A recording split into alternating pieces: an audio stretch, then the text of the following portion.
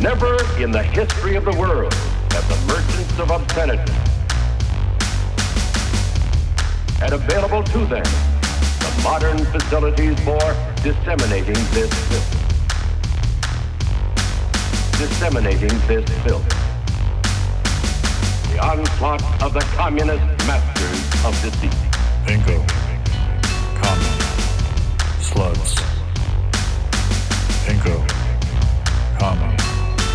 Sluts. Bingo. Common. Sluts. Bingo. Common. Sluts.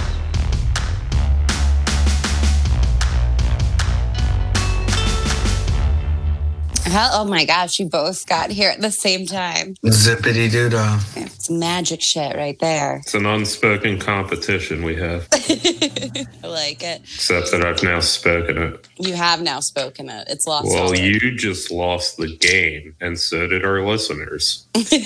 Nah, I'm just so good at the game that even when I'm reminded of the game, I simply choose to not think about it. That's commitment. Yep, just the skill I have. All right. Well, all the Pinko Commie sluts are here. What day is it? What week is it? I feel especially Did lost. we post last week's episode? I don't think we did.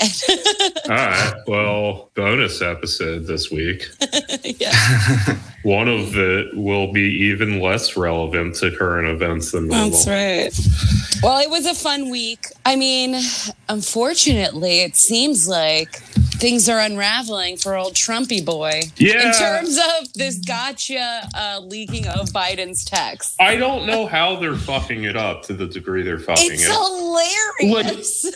There's a way to actually do this to attack Biden and seem like normal people, and they're just not doing that. No, they're like, everyone should talk to their addicted son like you're a piece of shit, Don Jr. Yeah, no, like I almost teared up at those texts. Like he seems so human and loving. Like Jesus. Yeah, and I will say in a total non-political way, I myself, even though I'm very cynical about lots of things, I am very susceptible to, even for a bad person, if you show me this kind of humanity. Yeah, Jesus. If you show me, yeah, they're a terrible person, but at least at the bare minimum, they love and care about their family. I always count that as a okay, yeah, 1 point for you there. Even if you're despicable. Because there are bad people who even their own families, they are not loving and kind to. Yeah, I mean, it's just it's seriously like Joe Biden, you could say oh, he authored the crime bill and bragged about it at the time that would put people in Hunter Biden's situation who aren't named Hunter Biden has ruined their lives. But, if only Joe Biden showed the love for America that he does his own son, but it's a hypocrisy. You could play it like that. You could say Hunter Biden has had 1 million second chances that Joe Biden doesn't think the average American should have.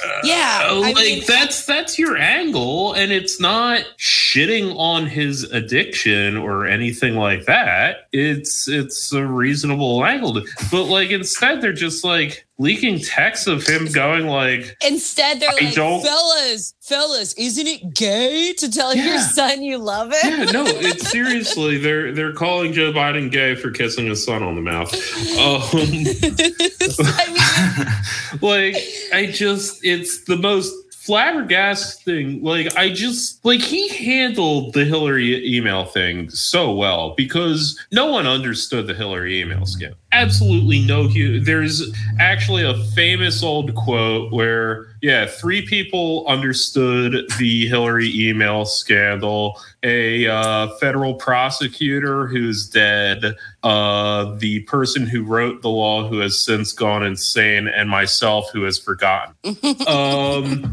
No one knew what the Hillary email scandal was about. Yes, but he was able to sell it on this simple story of someone did something bad, and because their name happened to be Hillary Clinton, they didn't face consequences. Well, also, he can tap into that vein of misogyny for Hillary. Yeah. And he doesn't have he doesn't have the same energy behind his attacks.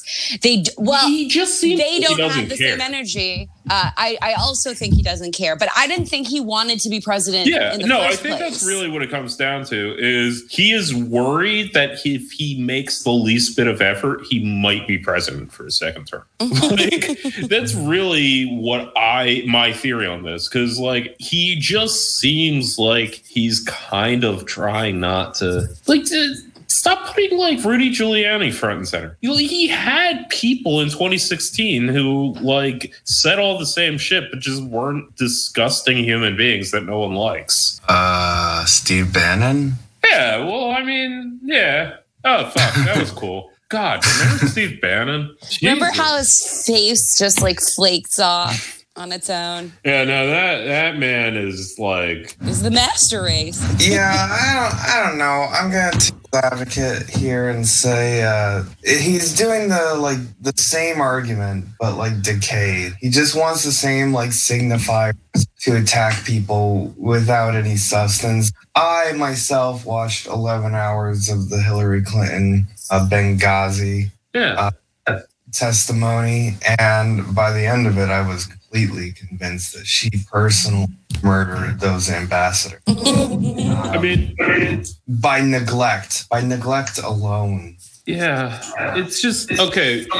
With Hillary, like, yeah, fine, there's the sexism. Fine, there's Hillary Clinton specifically since the 90s has been a singularly targeted individual. That's legitimate. But, I mean, it's just... with any of her scandals, there was a similar theme that was not about the substance of the scandal. Like, a little bit with Benghazi, like, she caused the death of soldiers and doesn't care. But for the most part, it was just a story about, aren't you fucking sick and tired of Hillary Clinton thinking she's better than you, thinking she's owed the presidency, and she did all this bad shit, and if it was you or I, you would at the very least get fired from your job, you would probably go to jail or whatever, and instead she thinks she should be president. Like, that's it. It was just like, look at this privilege, and it's like, how many people have a shitty cokehead boss's son who they have to pretend to respect that could understand, like, oh, Hunter Biden's like that guy. But that's the problem, is that Trump has no perspective on this. Right. Like, truly to come at it from that angle, because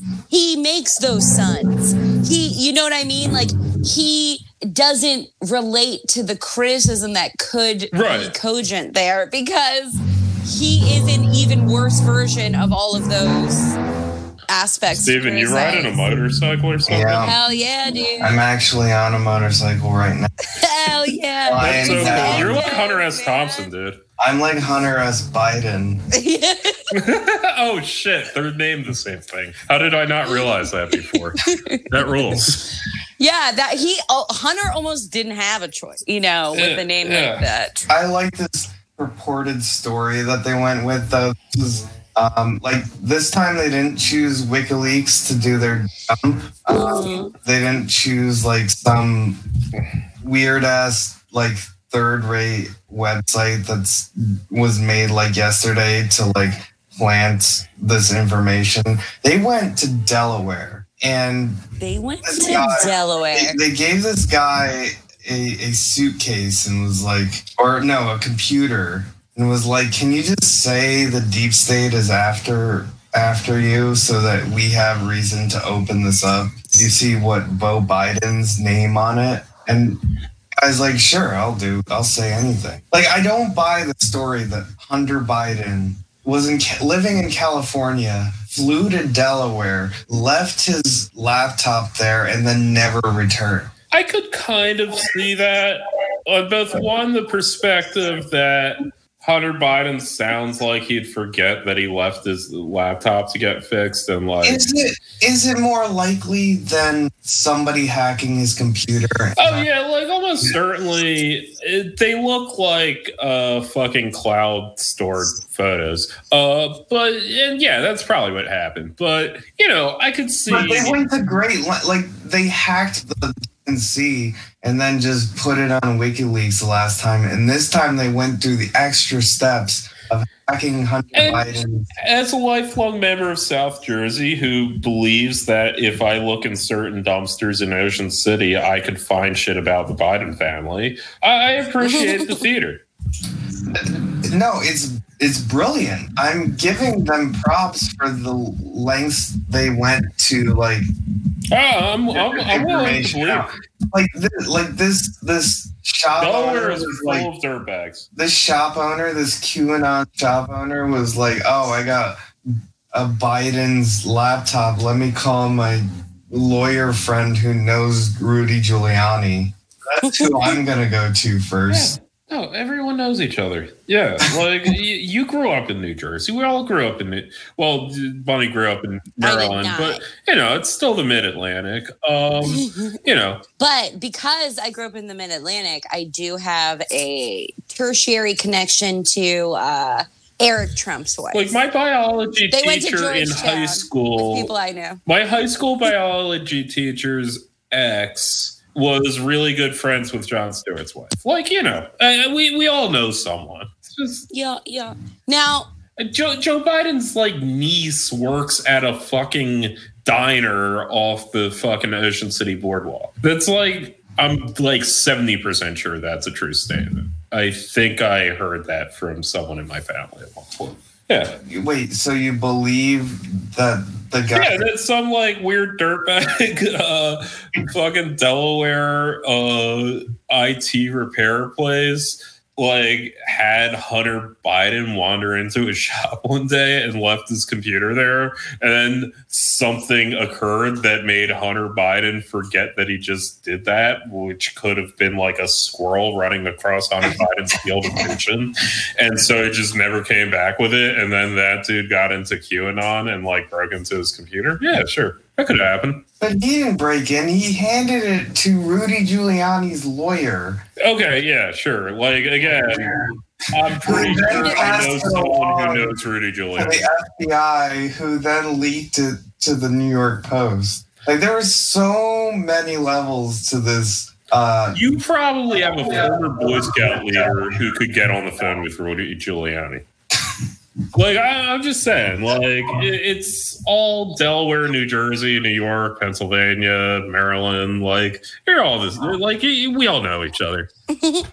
Now, I know that's true for Greek people. Yes, it's true for Greek people. And by the way, like, your sister, like, worked for the mayor or whatever the fuck. You know people. You could get on the phone with people. That is true. Yeah. I do know people. I am kind of related to even the most powerful private citizen in all of Maryland, which is still Peter Angelos for some reason. Is he like the owner of the Orioles? Oh, okay. But also famously is the lawyer who got all the asbestos suits in the 80s, 90s. There was a big bunch. He got a lot of money for people who had asbestos and lead poisoning. Yeah, well, Pennsylvania, and like, I mean, specifically Philly, but like Pennsylvania generally has Ed Rendell, who just like it's just like, I don't know. I think he was a city councilman in the 80s. Then he was mayor for a while. I think he might have been, I don't know if he was ever governor, but like, he's just allowed to be the dictator of Pennsylvania for some reason. And like, no one stops him. We all have replaced people. Well, yeah, he used to be guest star or co-host or some shit on some Comcast local Flyers show, like just talking about the Flyers. They'd always have Ed Rendell on. Like, you just had to grow up with this human being. I'm pretty sure my mom saw him on the Ocean City boardwalk, like shirtless with a floozy. He was like a real life, whatever the fuck the mayor of Springfield's name is. Drawing a blank. Homer Simpson? Tell you either. No, the mayor. Talked like Kennedy, fat, had floozies. It was a floozy having man. He didn't have Floozy. he didn't have mistresses. He had floozies. They weren't called mistresses. Yeah, floozies seem like more fun. Yeah, no, they're way more fun. Like, and they all have to talk like, "Hey, miss." Yeah, no, like, I'm pretty sure you don't even have sex with them. I'm pretty sure they're just around to like talk like that. They're just around to drink your booze and talk like that and have And like kind of cuddle with you on chairs. Yeah. They're gonna they never sit in a chair. They're always perching. Right. And like a strap of their like dress is always like coming down. Yeah. Like that's how you know it's a floozy. Whereas a mistress, it's a full-time. Yeah, like a mistress like has a house and shit, and like floozies are like when you were a kid. They're good time They're girls. like when you're a kid and you assume that the teacher lives at the school. Like when you're a little kid and like you're at a grocery store and you just assume all the clerks kind of live there and don't exist outside of working there. Like floozies only have this existence when they're with fat mayors and machine politicians. I mean, I do have a belief that all mayors should be fat. Yeah.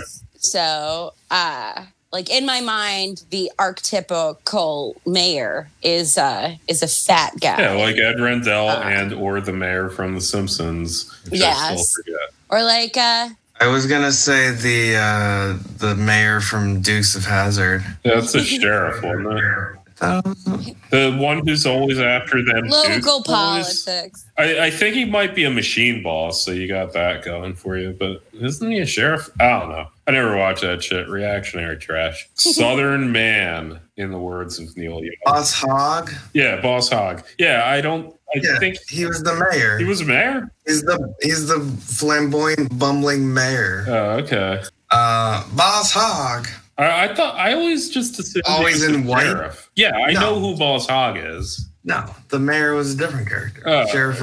Okay. Boss Hogg. He's the quintessential fat Southern mayor. Yeah. Oh, fucking Action League Now had the mayor as the bad guy, but it was this like smooth talking black action figure. Does everyone remember Action League Now, or am I the only one who watched that amongst us? I watched it. I think you might but I don't remember anything about it. Yeah, it was off of Nickelodeon's Kablam, which was just like this great fucking weird sketch comedy cartoon show that was like cool to like do drugs to or be like 12. The main bad guy was always the mayor who didn't have a name. He was just the mayor, but he was this very smooth talking professional black man in a suit archetype of the 90s. Who's also who's also a archetypical mayor? The Ford brothers. Oh yeah. No, there's some fat mayors. But they're like the Canadian. mayor from The Mouse Hunt, that movie from back in the day, was also like that. Yeah, a lot of fat mayors in fiction and reality. When's the last time New York had a fat mayor? I don't know. I guess Cock or Coach or whatever the fuck his name was sort of heavy. Was he? I don't remember. Yeah. Who was fat? I mean, he was jolly at the very least. Halfway to being fat. Yeah. Was LaGuardia fat? Or was he just Italian? I mean, Giuliani is the quintessential Italian mayor. No, well, I mean, LaGuardia. But LaGuardia's the good Italian. Yeah, LaGuardia, it looks like depending on his angle, he had like kind of that like early 20th century fat dude shit. At least had a fat head. If He remember definitely has a pudgy head. He would be described at the time as fat. I'm sending all these pictures over, but he would be described at the time as fat because like everyone was super skinny then. But yeah.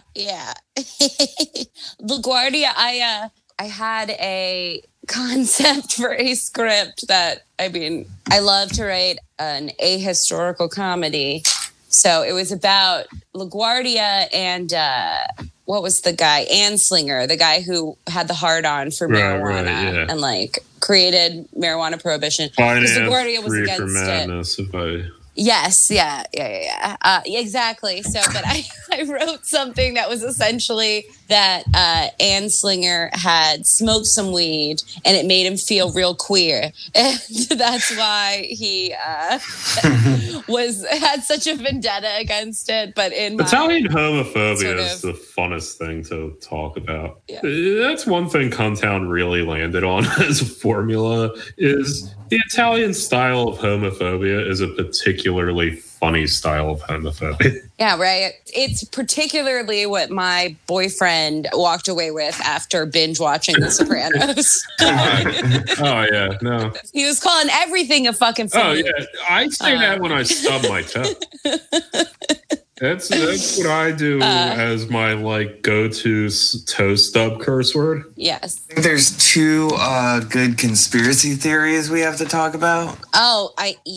There's also, I did, in fact, I want to call them somewhat extensive notes of the first quarter of GoldenEye, but I did just watch that entire fucking movie today. So awesome. If we could get to that at some point. But I think conspiracy theories come first. Yeah. Okay, so there's the JFK Jr. Redux. So, yes, the JFK Jr., which this is... People have been aware that for whatever reason, a segment of QAnon people are fixated on this idea that, one, JFK Jr. is not dead. Two, that he has hidden himself away to, I don't know, fucking Batman in the in the cave. He's training up to fight the pedophile cabals. But this weekend, a huge QAnon conspiracy was that at a Trump rally on October 17th, JFK Jr. would reveal himself to not only be alive, but to be replacing Mike Pence as the VP, as Trump, as the running mate. Awesome. Oh my God. Funniest part is that there was no Trump rally on the 17th. There was a Trump rally on October 17th, 2019. Wait, no, I thought that they thought it was going to be in Dallas, but it was actually in Wisconsin. Yeah. No, there was a Dallas rally on the 17th of October last year. Jesus Christ, these people. So it was, I just love how sloppy QAnon is and how hardcore people use it. The fascists in 2017 tried to take over a city. They're just, no one's giving a shit anymore. It's pissing me off. Which city? Charlottesville. Oh yeah. It's fascinating. Why choose JFK Jr.? It's a bizarre choice, and I have a theory that goes along with why the governor of the great state of Maryland announced publicly that, he wouldn't vote for Trump. He wrote in Ronald Reagan. The dumbest human. This is Governor Larry Hogan, fucking hogs, greedish. Really brought out the best people in your family. It is. Yeah, it is literally ableism to make fun of that, because he is opening doors for the dumbest fucking people to get into politics, and good for him for doing that. Well, so I believe it's the same kind of fuzzy-headed sentimentality that is breeding both, where there's just a faint feeling memory of a person or figure. And that is all that matters, right? So much like how Larry Hogan has a fuzzy, soft-headed, wet-brained memory of Ronald Reagan, it's not lost on me how it's ironic that he would choose Ronald Reagan, who did preside over the AIDS crisis pretty poorly at this time. But I feel like this JFK Jr. thing comes from the same thing. It's people who were remember when Elaine had a crush on JFK Jr. I was just going to say she masturbated to JFK Jr. I just remember the way she would say it, JFK Jr. Yeah. Because that's how she lost the bet. That is how she lost the bet. And I remember... Because she had to pay double because she's a woman. Yeah, no, I remember that episode. She had to pay double, but then she was in yoga. It was when he was... It was when he was still alive, and she saw him at the Right. Yeah. Yeah. too. And she couldn't handle herself. And she couldn't, yeah. But it was presented very, I want to say, apolitically. Like, it's not as if, like, to have be horny for JFK Jr. in the 90s would have connoted any necessary political point of view. He, you know, JFK Jr. was like running that magazine, George, and like all kinds of failed ventures. He pretty much was just handsome. And, you know, flying planes badly. I don't know. I don't know why rich people insist on flying their own planes. I don't understand it. But I do think it comes from, it's just like a pop culture mishmash, and everyone who exists in like the political punditry arena is just wrong because they're not letting people be dumb enough to assess. Okay, but what's the origin story behind it? Isn't it in a Q drop? He mentions JFK. Yeah, it's like in one Q drop, and then it's like not necessarily everybody, but it's definitely a segment of Q people are very committed to this theory, where I think it's the ones who are more partial to the idea that, you know, like this, we are going to reach some like awakening and like transcending of political parties because the evil cabals of blood drinking pedophiles will be exposed, which is a really long, powerful sort of image that I've been reading a book that a woman named Talia Levin wrote about online white supremacists.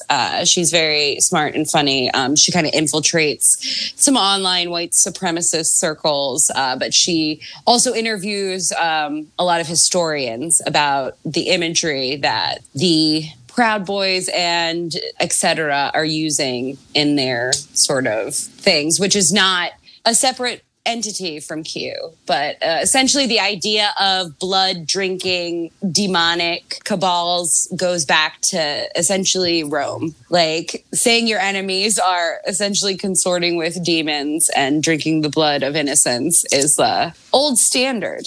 But I guess it was due for a real resurgence with Q. So that's the like tie that binds the Q, is this like very exciting belief in the international cabal, but there are different octopus legs of it, and one is this JFK Jr. is a secret agent, essentially, who's going to reveal himself to be alive and to have been fighting on the behalf of goodness. And I think it's also this idea that rich people are good. Yeah.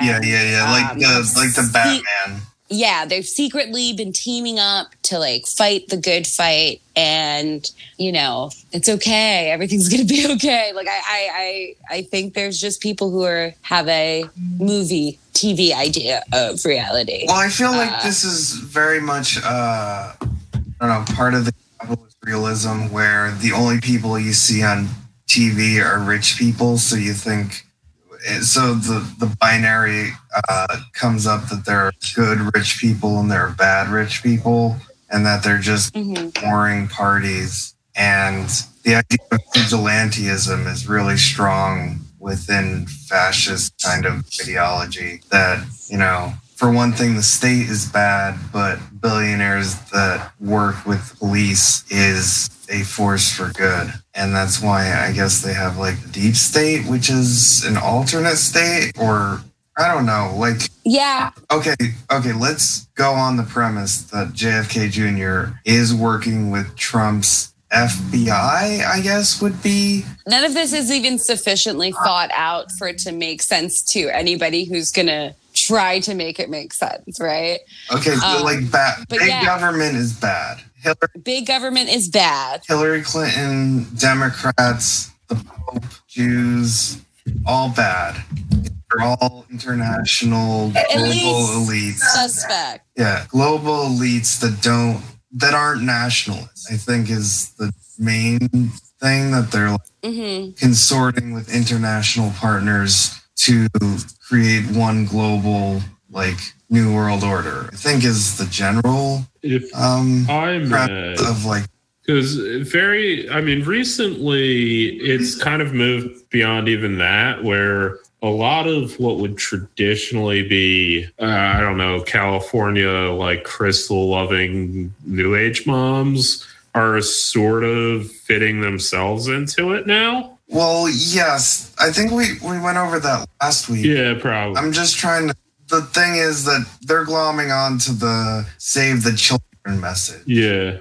Is like their wedge issue that they're now distancing themselves from the more conspiracy theory or partisanship of QAnon and making it their own like spiritual quest. Mm-hmm. The awakening kind of has rhetorical use for spiritualist kind of people.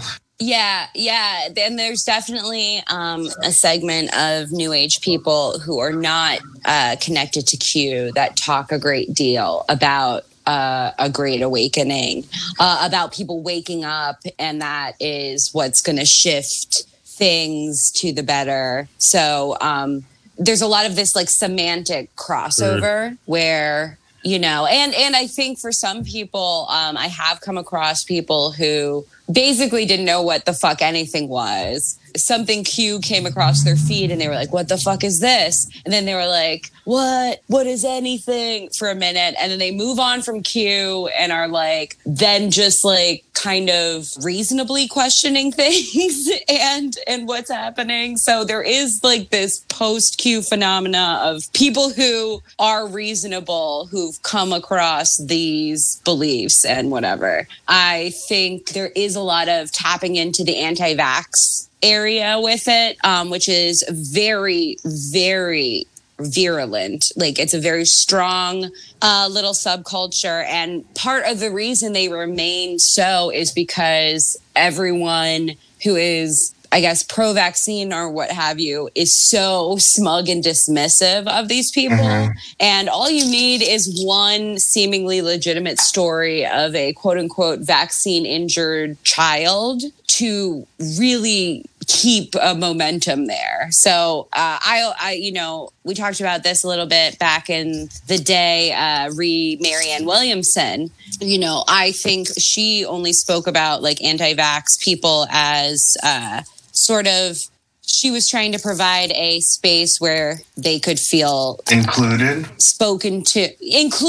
and would feel safe participating or whatever. Instead, what you get most of the time on the like liberal side of the TV news media is like very harsh, smug, like you fucking stupid bitch, idiot. Like, which I mean, it's not like I'm totally disagreeing with that. I just don't think it's a productive way to approach something that we're saying on the quote unquote smart side is a public health issue. And it's really important to get people on board with vaccinating their children and whatever. It's the way to do it is not to be like, you're a fucking idiot. So all of that kind of like, you're a fucking idiot thing that propels a lot of that anti-vax people to sort of dig in their heels there's a similar energy there with QAnon. So like the way Q is disseminated, it's very culty in that like it encourages you to, if someone is questioning you about these beliefs, it encourages the person to infer you're just not aware, you've been lying, like just cult speak almost with some people where it's like anyone outside the belief system is a heretic. Mm-hmm. And whether they are a naive, innocent heretic or a malicious, nefarious one depends on the mood of the person. But I find it's a similar energy there. Okay, but then where does RFK Jr. fit into this? Because RFK or JFK? JFK. So JFK Jr. I think is a lot of the Q people are not particularly old people. You've got your boomers on there, but there's a lot of Gen X and whatnot. So I think JFK Jr. exists in this cultural imagination as benevolent. yes, as benevolent and like, and that's what I was trying to get at before. You have the world of this new world order, these baddies who are these like internationalists, and then you have these nationalists preserving American culture from what? From stealing your children. So JFK Jr. kind of works as this spiritual force of, I don't know. He seems like a vigilante in their universe. He's sent out in secret because he's dead already. Trump, who also is dead, as we've gone over, and he's sent out as this like mercenary to track down the people doing Trump's bidding. Seems to be like, and then. Yeah, when it's not as if JFK Jr. and Donald Trump were friends ever. This is the funny part. It's not as if like these two rich motherfuckers who would have been, floating around not dissimilar circles. Like if they were, it's not as if they were chummy when we do know JFK Jr. to be alive. So, because, we forget, as the Joy Ann Reeds of the world like to tell us, real rich people don't like Donald Trump, actually. My sneaking suspicion is that there's already too many conspiracy theories about his father, and they just needed to be creative about it. Yeah, possibly. I mean, what do you call old Freddie Trump was involved in all kinds of JFK. shit. Oh, JFK. Like, it's just a name associated with conspiracy.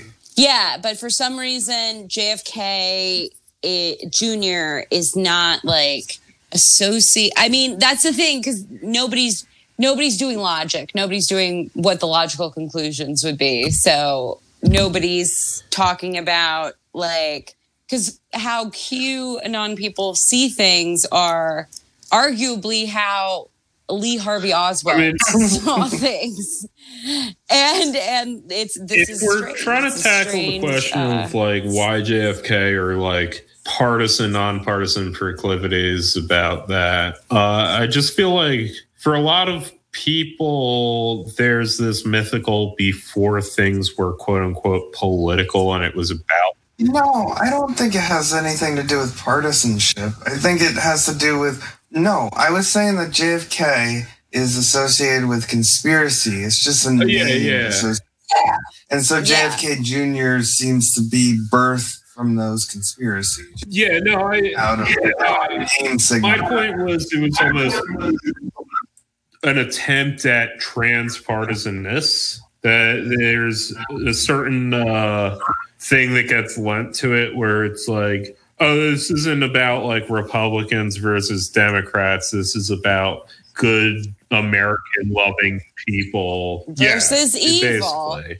That's what it's about for so many of Q people I've come across, is that like they want more than anything to be involved in a good versus evil situation. So, and often. If you're I just feel like in a lot of places you get this, and I mean maybe there's something about this, but there's this sort of denial of the category where I used to read a lot of Jack Chick comics. Like I literally read his entire backlog in high school just because I was so fascinated by it. And it was all available online, and it was funny and cool, and the art was great, and he's a hilarious, bigoted man. But yeah.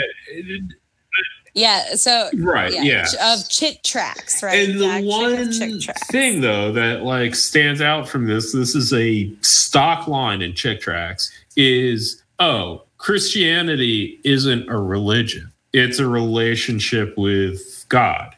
And there's always that like Scientologists will talk about like, you can be Catholic and Scientologist because like Scientology isn't a religion.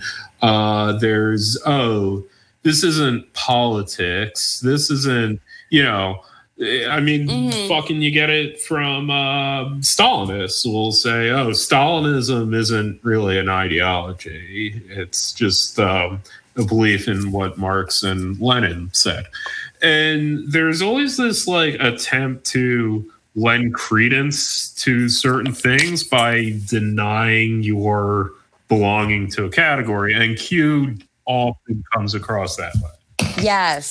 Yes, this transcending of the categories, trying to get out of the false dichotomies that we're mired in just by creating another dichotomy where it becomes Q and not Q, because there is this, I think, macro desire to make it good and evil. And that's a lot of people who feel themselves to be apolitical. They just don't do politics. It doesn't interest them. But they do know that the Democrats are devils and that they are eating babies. Well, they do know somebody's doing that. Okay. It's not for them to say which political party may be. It could be both, you see. And that's why you have the Christiales who don't want to vote for a politician. Christiale, of course, Veronica's Closet fame. Yeah. She's a Scientologist. It's actually the only thing I know about her. But yeah, she's voting for Trump again because he's still not a politician. And this belief in, we just need the antithesis of whatever I've identified as the problem, which is politics, becomes a problem. It gets us to Donald Trump. But I don't know. We'll see. We're down to the wire here, I guess. I already voted as discussed. The second conspiracy theory attached to QAnon also involves a rich dead person, Bin Laden. Yes. Yeah, Bin Laden's still alive. Donald Trump retweeted a QAnon conspiracy theory. Bin Laden's not killed, and that he wants to take that W from Biden. He wants to attach the falsities to Biden. I'm unaware of this one, but okay. Well, there's also the girl who says she's Bin Laden's niece. Daughter. Is she not? Niece. I kind of assumed she was. No. There's Bin Laden's niece, and then there's the girl who says she's Bin Laden's secret daughter. There's two. There's actually, the Bin Laden's niece is the one who's pro-Trump and went on Tucker Carlson and said, oh, people are more mean to me about being pro-Trump than they are about me being Bin Laden's niece. Yeah. But there's also another girl who just says she's Bin Laden's secret love child. Trump on Tuesday retweeted an account linked to QAnon conspiracy theory that promoted the unfounded allegation that Bin Laden is still alive. The account has been suspended the following day, Trump retweeted a video pushing baseless claims about Bin Laden's death. It's just all Bin Laden is still alive, and Obama lied to you this whole time. And think about the time when they just threw him into the ocean. Yeah. Well, we should have broadcast it. We should have broadcast. It's what a Trump. Say what you will, but no one thought Louis XVI was still alive. Or Saddam. True. Right? Yeah. Or Saddam or Gaddafi. I saw all of them die. With my own eyes. And it couldn't have been a body double. Anyway, speaking of kings and queens and countries, James Bond, everybody. Yeah. Did you watch it? I just rewatched it today. Funny. I did not rewatch it, but I have watched it pretty recently, actually, because GoldenEye's a favorite era. Yeah, James Bond for me. I have my whole meta theory that the villains in the first three Pierce Brosnans line up to let's go with Zizek's living in the end times analysis of post-communist, post-USSR as a period of mourning. And he sort of takes through the classic, however many phases of mourning there are, but like relating it to that. And I feel that way about the first three Brosnan Bond movies. And with this first one, it's very echoes of the Soviet Union, very much impregnated to the movie. Literally the theme of the movie. Right. Yeah. So, and it's one of the Bond movies that very few Bond movies, but some Bond movies have necessary plot exposition in the cold open. That's more of a thing now under Craig. But this one has plot exposition in the cold open. And then it also, unlike any other movie, I think, other than Die Another Day, it has plot exposition during the title song sequence, and that being a very abstracted performative dance sequence representing the fall of the Soviet Union. Yes. Only to be rivaled by that weird song and dance Steven Spielberg's wife does in the second Indiana Jones. But, I mean, I remember Temple of Doom. Yeah, there's a cringy dance number like right up top with Kate Capshaw, and it's, I mean, of course, it's weird and orientalist, like the whole movie. Yeah, Tina Turner. Yeah, Tina Turner does the song. Yes. Yeah. Let's see here. What else is going on there? The bad girl. Well, I was gonna link this to. Okay, so here's a dead guy that we all thought was dead being raised. Oh, okay, yeah, that works. See, this is, the theme of tonight is the dead guy that we thought was dead but now alive. Yeah. Yeah. The dead. Also, yeah. Yeah, no, that definitely works. Speaking of which, I always thought the admiral that Onatopp kills in the beginning looked like Paul Giamatti. Especially when Bond opens the closet and his dead corpse falls out of the closet and he has that Paul Giamatti grin on his fucking face. Yeah, he's got the silliest grin. He's got the silliest fucking face and it fucking rules. Like he just had his balls squeezed by a woman. Yeah. A woman's thigh. Anyway, so yeah. That's like his character on Billions. Yeah, no, actually, yeah. That's true. Billions, the show where everyone's a villain. A Game of Thrones of our era. I mean, I've never seen the show, but I do know Paul Giamatti likes the BDSM. Yeah, I did. Yeah. Let's see here. So Bond is getting therapy as ordered by, I guess, MI6. He's driving. Yeah, he's driving as an they would, 1964 Aston Martin DB5, 90s, which is the same car from Goldfinger, and he's driving that quite dangerously with the company therapist that they sent him because it's like the 90s and everyone's cucked and talking about their feelings and shit. That is a theme that runs through. They make this a thing. The 90s of how everyone talks about their feelings right now, and what are we going to do about this James Bond franchise we still have a lot of money involved in, and that is like everything about this movie is a transitory movie. From the cold open starting in the Cold War to then the theme song being a transition and then the movie being post-Cold War, to all the characters discussing how, oh yes, free market in Russia now, to like, yeah, he's dealing with this cucked PC liberal shit while he's driving around his Goldfinger car. And you know what he does? He fucking gives the therapist dick, like James Bond. Yeah. My favorite early line of talking about his feelings was when Judi Dench. Oh, yeah, the Judi Dench. You're a misogynist dinosaur. Yeah, no, that was also the thing. It's the first and only time they've recast Well, no, they've recasted M before, but they haven't recasted Bond, M, and Moneypenny at the same time before. So yeah, that's it was very much a new era movie, but still not Daniel Craig.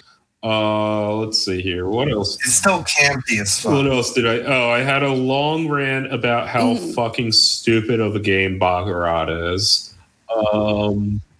If you don't know this about Baccarat, because it features prominently in this movie, it's in a bunch of Bond movies, and just it's just one card. Ian Fleming is just a degenerate gambler. It's okay. Baccarat, on the surface, it's the blackjack rules. Basically, you're trying to get to a certain score with cards. However, within Baccarat, there's a bunch of built-in rules, like you have to take a card if your score is such and such, to the point where it's literally just a dressed-up game of flip a coin.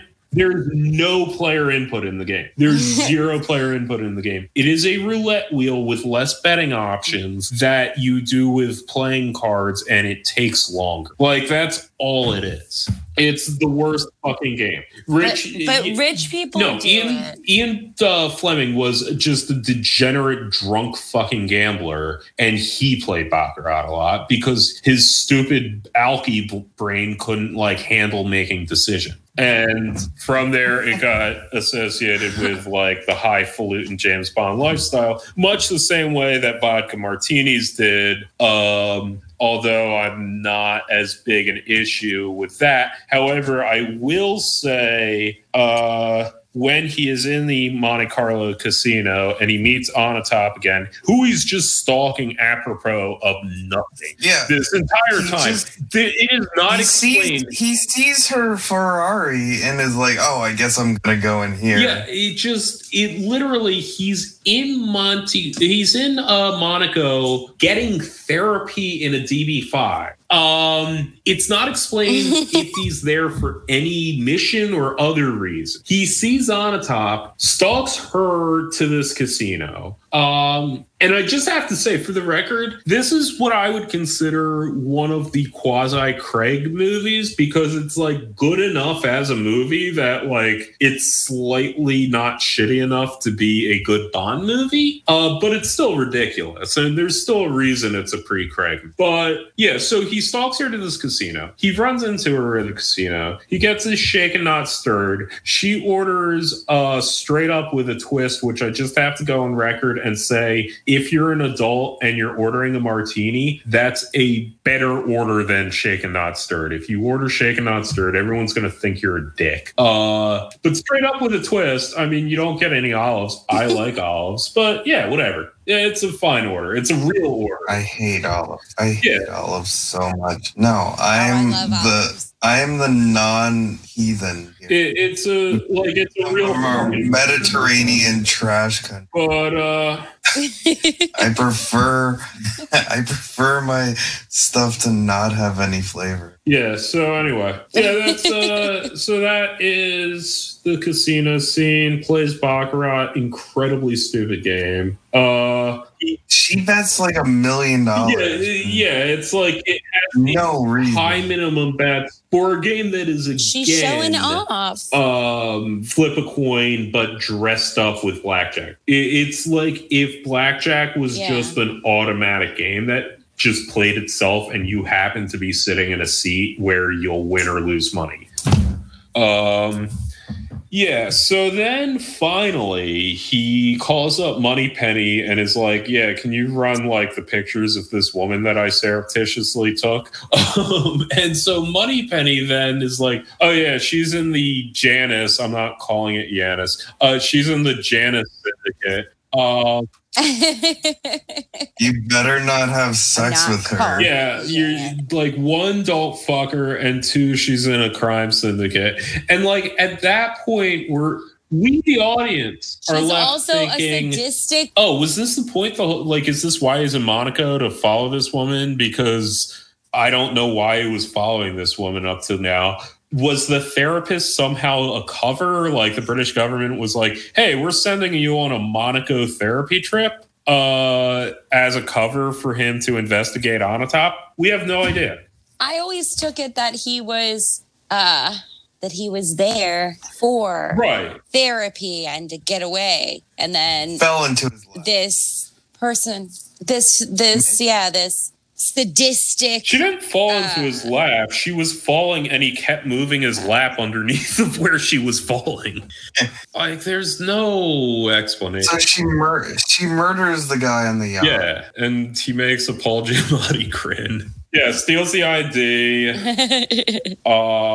Okay, so then this is the other part of the movie. Well, of the beginning of the movie. Okay, so the two pilots are walking to the helicopter. There's a demonstration on the deck of this ship. The French guy is saying, "Oh, we're proud to introduce this new helicopter. Pilots are coming to demonstrate it." Pilots are on their way to the helicopter to fly it. Onatop shows up dressed like a lady from a 1920s illustration in the New Yorker and is going, "Hey, boys, the guys at the barracks sent me here." And they stop to approach her as if like, yeah, we got to be at the plane in like 2 minutes, but let's have sex with her now.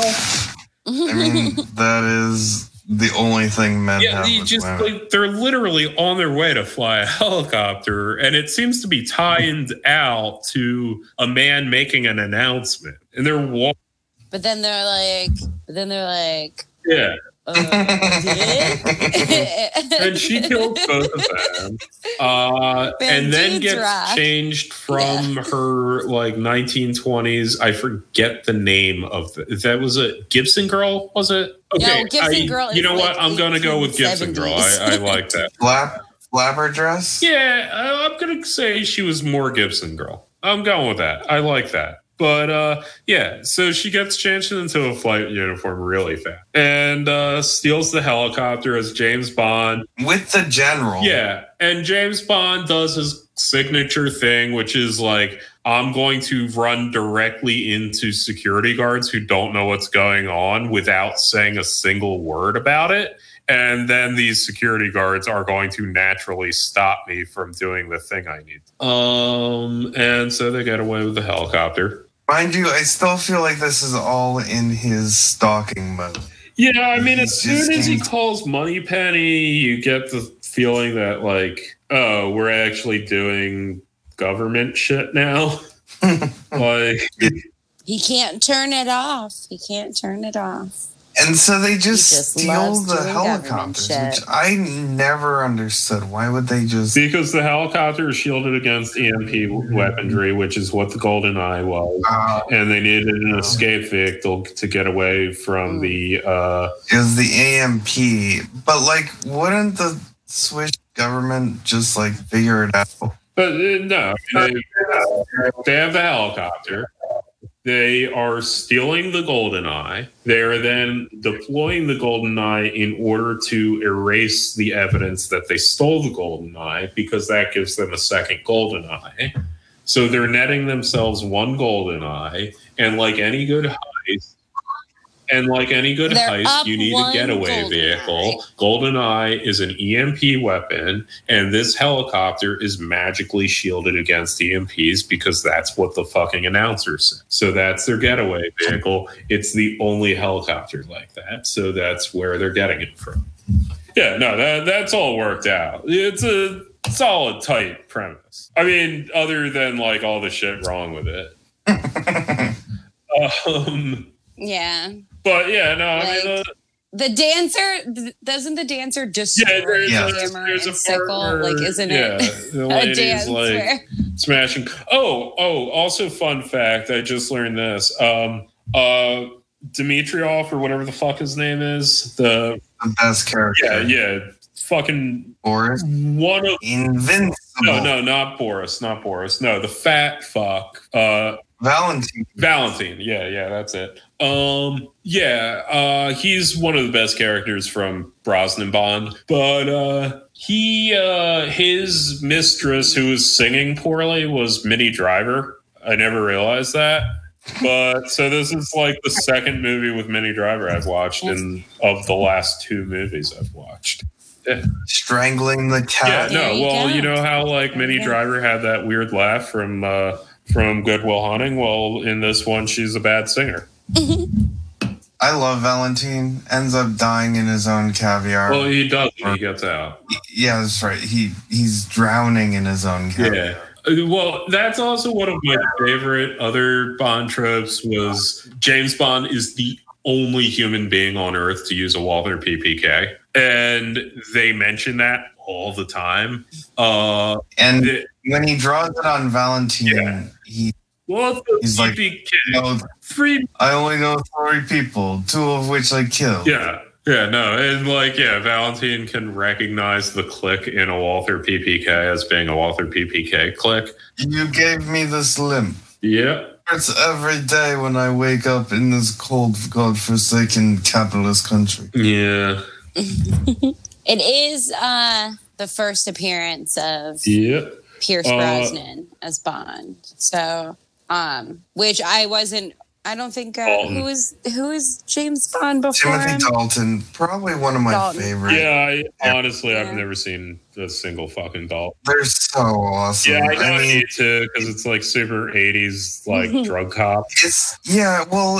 Bond goes from like in the 70s being a Cold War, like, you know, saving the world to like Dalton era, which is just helping like the CIA do coups in South America and just trafficking drugs to America. Like, and then once you get to Brosnan, then like by the 3rd movie, he's just a mercenary for global capital. Yeah, I don't necessarily agree that. I mean, I don't think that was a huge change or anything. Yeah, he was always a mercenary for global capital, but like there were movies previous. I mean, fuck, Diamonds Are Forever. He was literally doing a job for South African diamond miners. Like, yeah, oh yeah, like yeah, Diamonds No, Are James Forever. Bond is bad. The plot exposition. Wait, I thought we were on the same that page movie with that. involved literal. Well, I mean, stage, not like documentary, but like shots that were meant to depict South African diamond mines with the like mine owners as the people hiring James Bond. Like, well, in The World Is Not Enough, he was just like saving an oil pipeline. yeah. It was an important oil pipeline. And he's never been good. left And us he's there got, trying to bomb it. Yeah, I mean, at least it's. And I'm not even talking about how he is with the ladies, if you know what I mean. I prefer the first scene out of Goldfinger when he uses a woman as a shield. Oh yeah. Yes. But that I feel like that was a trope. I recently rewatched Total Recall. And there is a part where people are just like, he just uses someone as a human shield. Yeah, like, and it's never spoken of. Well, yeah, I mean, they parodied that in Archer. But there's like literally a line from Goldfinger that is, "Go away now, men are talking." That's like an actual spoken line in that fucking movie. Yeah, no, I mean, Brosnan, or it's not Brosnan, Connery Bond was ridiculous. My favorite movie is far and away For Your Eyes Only, which is Roger Moore. And Roger Moore is my hands-down favorite. Yeah. I mean, I hate a lot of his movies, but no, I like him as Bond. Yeah. It's just the 70s aesthetic. They make him do everything you can. He's like in circuses. He's on the moon. Octopussy is a great movie. Oh, that has backgammon in it. Yeah, Octopussy is the greatest movie of all time. Only backgammon in film I've ever seen. He's in psychedelic. Yeah, he's doing Black Man with the Golden Gun. Roger Moore. Okay, back to the Pierce Brosnan though. My favorite scene in the whole movie, and probably the best scene, was the return of 006 and what's his name? Ned Stark. Yeah, in the literal graveyard of Soviet monuments. Yeah, no, that shit. It brought tears to my eyes. He's a Cossack. Anybody want to describe why it's significant that he's a Cossack? Okay, I've been trying to figure out what the deal with Cossacks is as a well, I guess I'm like Russian Jewish, and like I'm pretty sure I've had relatives murdered by Cossacks. And the closest I can get is it's as if Native Americans survived in larger numbers and the US government was like, hey, we'll just give you your own state, but you need to like be a special forces unit for the government that murders people who we tell you to. And that's like kind of what Cossacks are. They're like these weird indigenous tribes in Russia that under the Tsar, like, were basically able to control their own pieces of territory within Russia, but they just murdered people for the Tsar. But yeah, very strange phenomenon. And 006, Ned Stark is Alien Cossack, who revealed to be a Cossack. Yeah, and that was like this whole culturally significant thing that everyone, both the like British government that decided to hide this information from,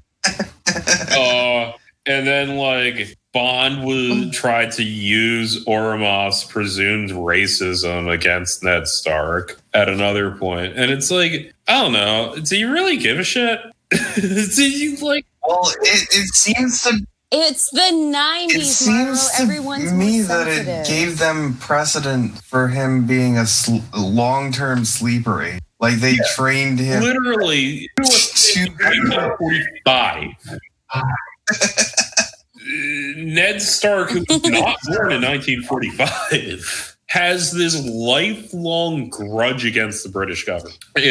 Which was what? Like the British murdered all the Cossacks? The British turned the Cossacks over to the Soviet Union. The Cossacks fought for the Nazis because they were super right-wing conservatives who used to be basically attack dogs for the Tsar. So they fought for the Nazis. The British captured a bunch of them, and they were like, hey, don't turn us back to the Soviet Union. We'll help fight the Soviet Union with you guys. And the British are like, the Soviet Union's still kind of our allies, and you're prisoners of war who fought for the Nazis against us, and we're going to send you back to the Soviet Union because that's where you're from. And okay, this makes the movie make so much more sense, because the whole time it gives the appearance that like Cossacks are on the side of the Soviets. No, they were They're never. I mean, if you read 10 Days That Shook the World, Cossacks come up a bunch. Like, they were one of the most like hardened, well-armed military reactionary forces during the Russian Revolution.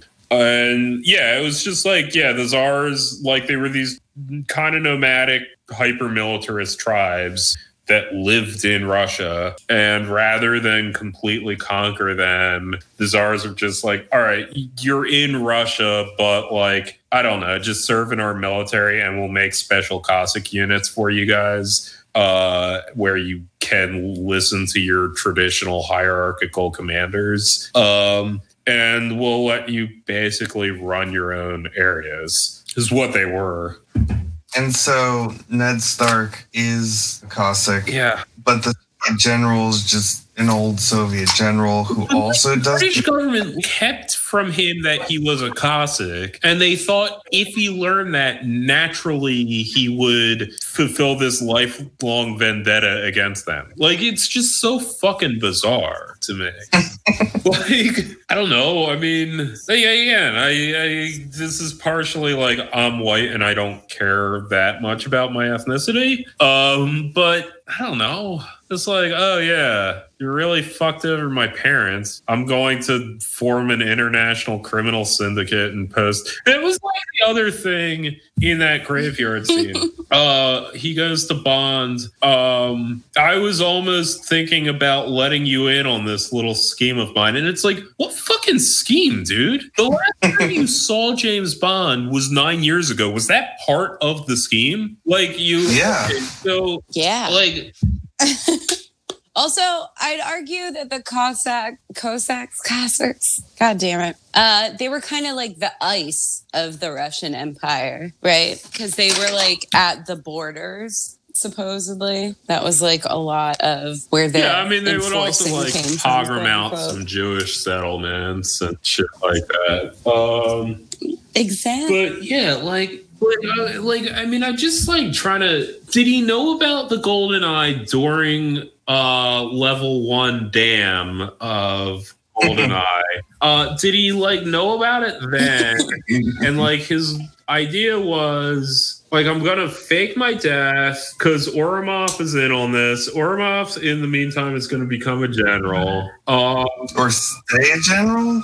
Isn't he always a general? No, he was. No, they mentioned that very specifically. He wasn't a general. I forget what his rank was in the cold open, but they do mention his rank, and it's not general. And then when they bring up Ourumov at the briefing after the like Severnaya incident, James Bond says, "Oh, Ourumov, they made him a general now." So yeah, no, he wasn't a general in the cold open. So Ourumov's gonna become a general. I'm gonna start. And he kills the defense minister of Russia. Okay, Ourumov's gonna become a general. The Soviet Union's gonna collapse. That's part of my plan. I'm going to form a post-Soviet crime syndicate in the like Yeltsin kleptocracy called Janus. I'm gonna get Ourumov in on it. Like this was like his scheme he was developing during level 1 dam. Like I just it's not clear because he says like, oh, he wrote the line down. Yeah, no, he was like, I was going to let you in on my little scheme.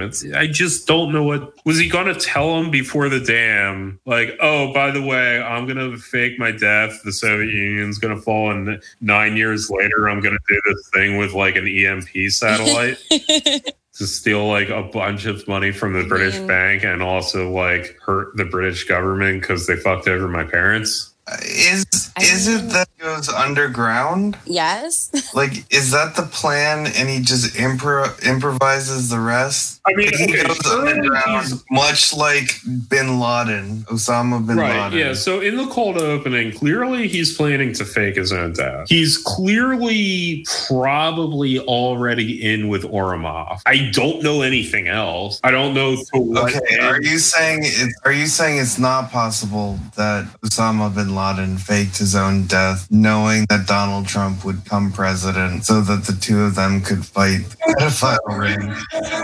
Yeah. Following the ascendance of Donald Trump to the president. Are you saying that's not possible? I mean, maybe, but... And that JFK Jr. is the General Ourumov. Yeah, in 100 years when they make James Bond style movies about Trump, will that be the plot? I think so. I do want to mention that Onatopp on the Wikipedia page is described as a sadistic lust murderer. Yeah, no, they definitely did the classic like Batman villain thing that James Bond used to do back in the glory days of like, oh, he has this weird pseudo-Freudian complex and that defines his character and his special powers as a bad guy. They did that with, I don't know. They used to do that with Bond villains. Did it with Onatopp. Guess they did it with the, they did it with everyone in World Is Not Enough. Onatopp's death scene has always been scarred into my brain. Yeah. How'd you know the helicopter was going to fly, dude? Yeah. Yeah, no, it doesn't make sense as a like kill method, but like I always did appreciate it. Well, also her scene in the spa, Yeah, that one's down and tries to squeeze. right because she and gets an orgasm James killing gets, people out. yeah, Could've and then James gets. Mhm. She's He's a the lust perfect murderer. Pinko Kami slut. She should be our new cover. She's perfect. Yeah, just put in a bunch of like Mascot. uncomfortable Or mascot. on a top orgasm sounds here.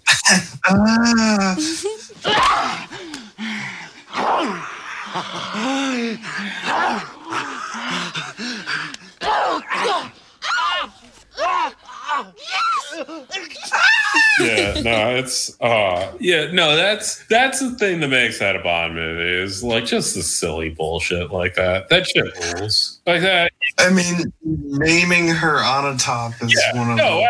I know. It was a like lot of continuing the vaginas, pussy tradition galore. beautifully. Yeah. A lot of vagina, Wait. isn't that? Austin Powers, yes, I know. What is Yeah, her Xenia. first name? Xenia. Xenia on a top. Yeah. Is that a- Well, there's Vagina on a top. who the what the fuck is that one chick's name? Like I think her name was like literally like Lucy Goodtimes or some bullshit. God damn that fucking franchise. Yeah, she's. What was the one-liner when James sets her down on like the coals or the heating coals, and he.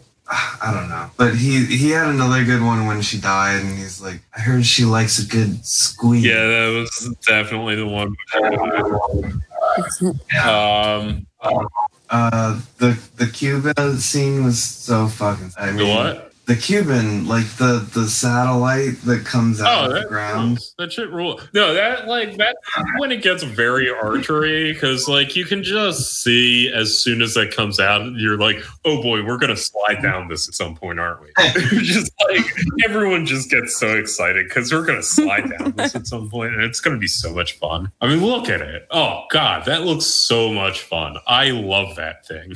That's the coolest thing ever. I want to slide down that at some point. That's a bucket list. I will learn how to skateboard that shit. Oh yeah, no, the giant fucking satellite that like comes out of the water. I mean that also. I mean that's very. You only live twice. The volcano base that I almost called a vagina base for some reason. Isn't there an underwater sea base too? There's Spy be called a Love vagina Me base. has a sea base. Comes out of the sea. Yeah, it comes out of the sea. Shark. Yeah, no, the dude's like obsessed with the ocean. I forget what his deal was. I mean, I know he was like stealing nuclear submarines from both Britain and the Soviet Union, or possibly America and the Soviet Union, to then fire them at each other to make them go to war. I forget why he was doing that. Like, I know 'Cause he he wants to watch the world lives burn, permanently in his ocean lair and likes ocean shit. Spy Love Me was a solid one. That was Roger Moore. Again, the best. Yeah, no, I think that's pretty. The Man with the Golden Eye. Golden My Gun. favorite.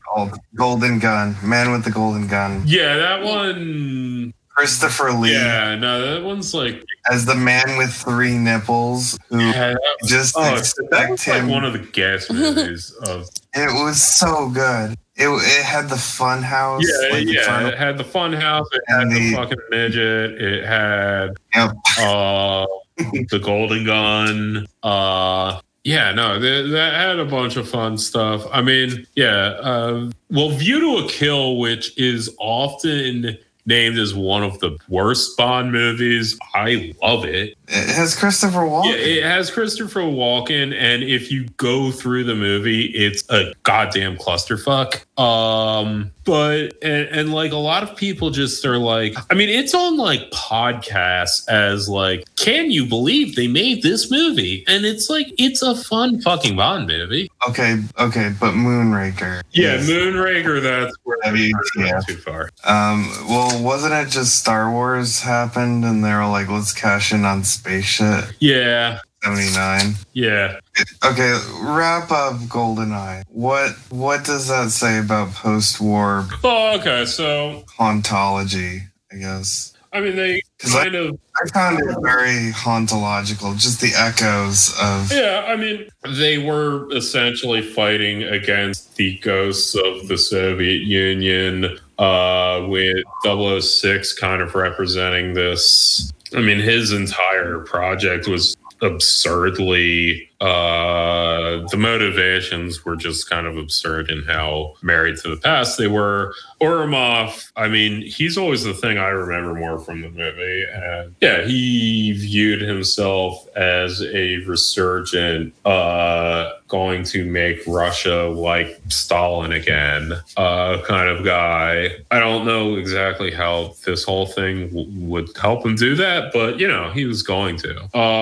And I mean, your set pieces are all, I mean, the entire Russian section was all just red square Kremlin shots like it was an old Bond movie. And you had to have that speech with M basically. I mean, the first part of the movie was basically a lot of transitions. It was theme song that was a transition, the cold open being Cold War, and the main movie being post-Cold War. And then M makes a speech. M, who is now a woman, makes a speech about how, yeah, she calls him a literal relic of the Cold War, and we don't need you anymore, is basically what she's telling him. And so, yeah, it's a movie very conscious about finding its footing when it spent the last 40 years being a thing that's no longer a thing. So that would be kind of my read on the hauntology. And it was also, I mean, after Brosnan, they had to reboot the series. They couldn't keep doing it. Right. Well, like, that's, I guess, where I'm going to say it is the hauntological until it just goes into full nostalgia. Like, they couldn't keep it in the time period that it is. They had to set it in the past, or at the very least make it so that the world of Bond matched the world of Pat, right? To kind of like give him an enemy that was substantial instead of just kind of ghost. Yeah. So I mean, I'm not going to get it right now, but I do have my whole idea about the first three Brosnan movies kind of being this progression of getting more and more tenuous in its or how it's dealing with the post-Cold War. So the first one is Soviet irredentism. The second one being Tomorrow Never Dies. Tomorrow Never Dies is the runaway capitalism. And finally, World Is Not Enough is this sort of no longer Soviet irredentism, but like almost this nostalgic callback left trying to deal in this post-communist society, where you have, he's not a communist, he's an anarchist. He literally, as his main character feature, cannot feel anything, and he's just increasingly alienated from the world. And he's got like a super death drop. Right. And then he's got a bullet. Combined with the, quote unquote Stockholm syndrome, but really rich girl who's an heiress who has everything except meaning. And so to make meaning, she like boredly role plays in this sort of lefty, directionless anarchism, quote unquote, idea. And those are your bad guys in that last movie, where it's like the very notion of the Soviet Union is now dead. We don't have that. And so our enemies are just sort of making it up to feel something. And well, I also thought that the Azerbaijani Armenian conflict. Oh yeah, that's very topical. It's very topical in that movie, and it's constantly being referenced and played upon. They actually go to Azerbaijan. Well, I mean, there was a war there. Harris, right? Yeah, I think so. And the rich Harris meets with like a cleric and does an alliance that allows it so that they could build the pipeline on their land. Which Yeah, also, Caucasus Muslims are very famously hyper religious and will do whatever their clerics tell them. That's the thing about the ex. So if you want to film a movie there, you absolutely. gotta get in good with them clerics. Of all the shit, I went to law school with a fucking Kosovo Muslim, and it's like, yeah, no, it's oh shit, you're Muslim. I didn't realize at all based on anything you've ever said or did. They're the best Muslims because they really do not give a fuck. Anyway, that's our review of Golden. Yeah. We could probably do a longer one, but yeah, we can do kind of a body thing because there's a lot to say about the series and some I'm got with. Yeah, and I love this movie in particular because it's end of history. Oh, we could do. I mean, we could do it for Your Eyes Only because it has the whole Greek shit. It has so much Greek shit. Yeah, that's true. Except the Greek woman is played by Florence. She's played. It's basically the entire and that's played by Gal Greek Gadot. uncles fighting with each other. Played by Gal Gadot. There is in one of the Daniel Craigs, though, there is a Bond girl who is a real Greek. So, you know. I like doing Bond films because they are the lens by which a lot of people are introduced to communism in America. And it's always the enemy, and it's always comes with so many, so much wrapped into it, so much capitalist propaganda wrapped. That's fun. I love it. You know, can't get enough capitalist propaganda. But you know, by defining communism through it, it shapes the way, you know, other than but it's the way we think about communism. Well, the other thing I like about For Your Eyes Only is, it's what the fuck is that guy's name? The KGB head, Golgov or Gulgu, or started with a J. But yeah, any of the Roger Moore era movies with that character in it were always good. Yeah, because you also had Spy Love Me. Yeah, definitely my favorite. I love Roger Moore. Anyways, that's one. You should end it on da-da. Yeah. Da-da. You should end it on Chris Cornell's Bond song. Should end it on or Tina Turner's Secret Agent Man. Yes, Secret Agent Man. I like it. See ya. My name is Bond, James Bond.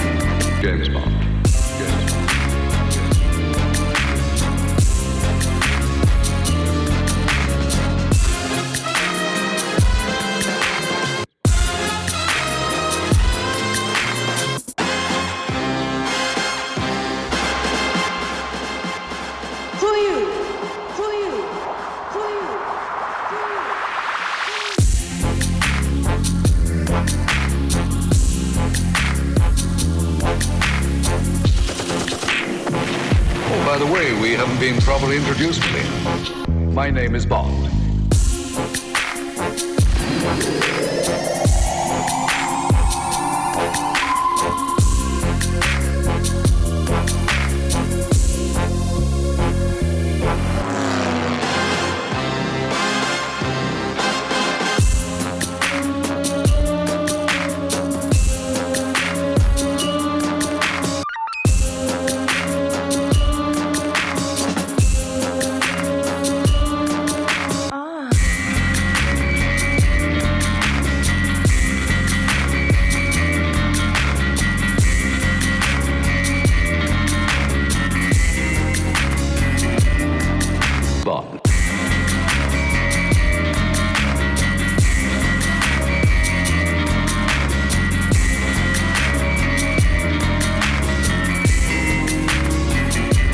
James Bond.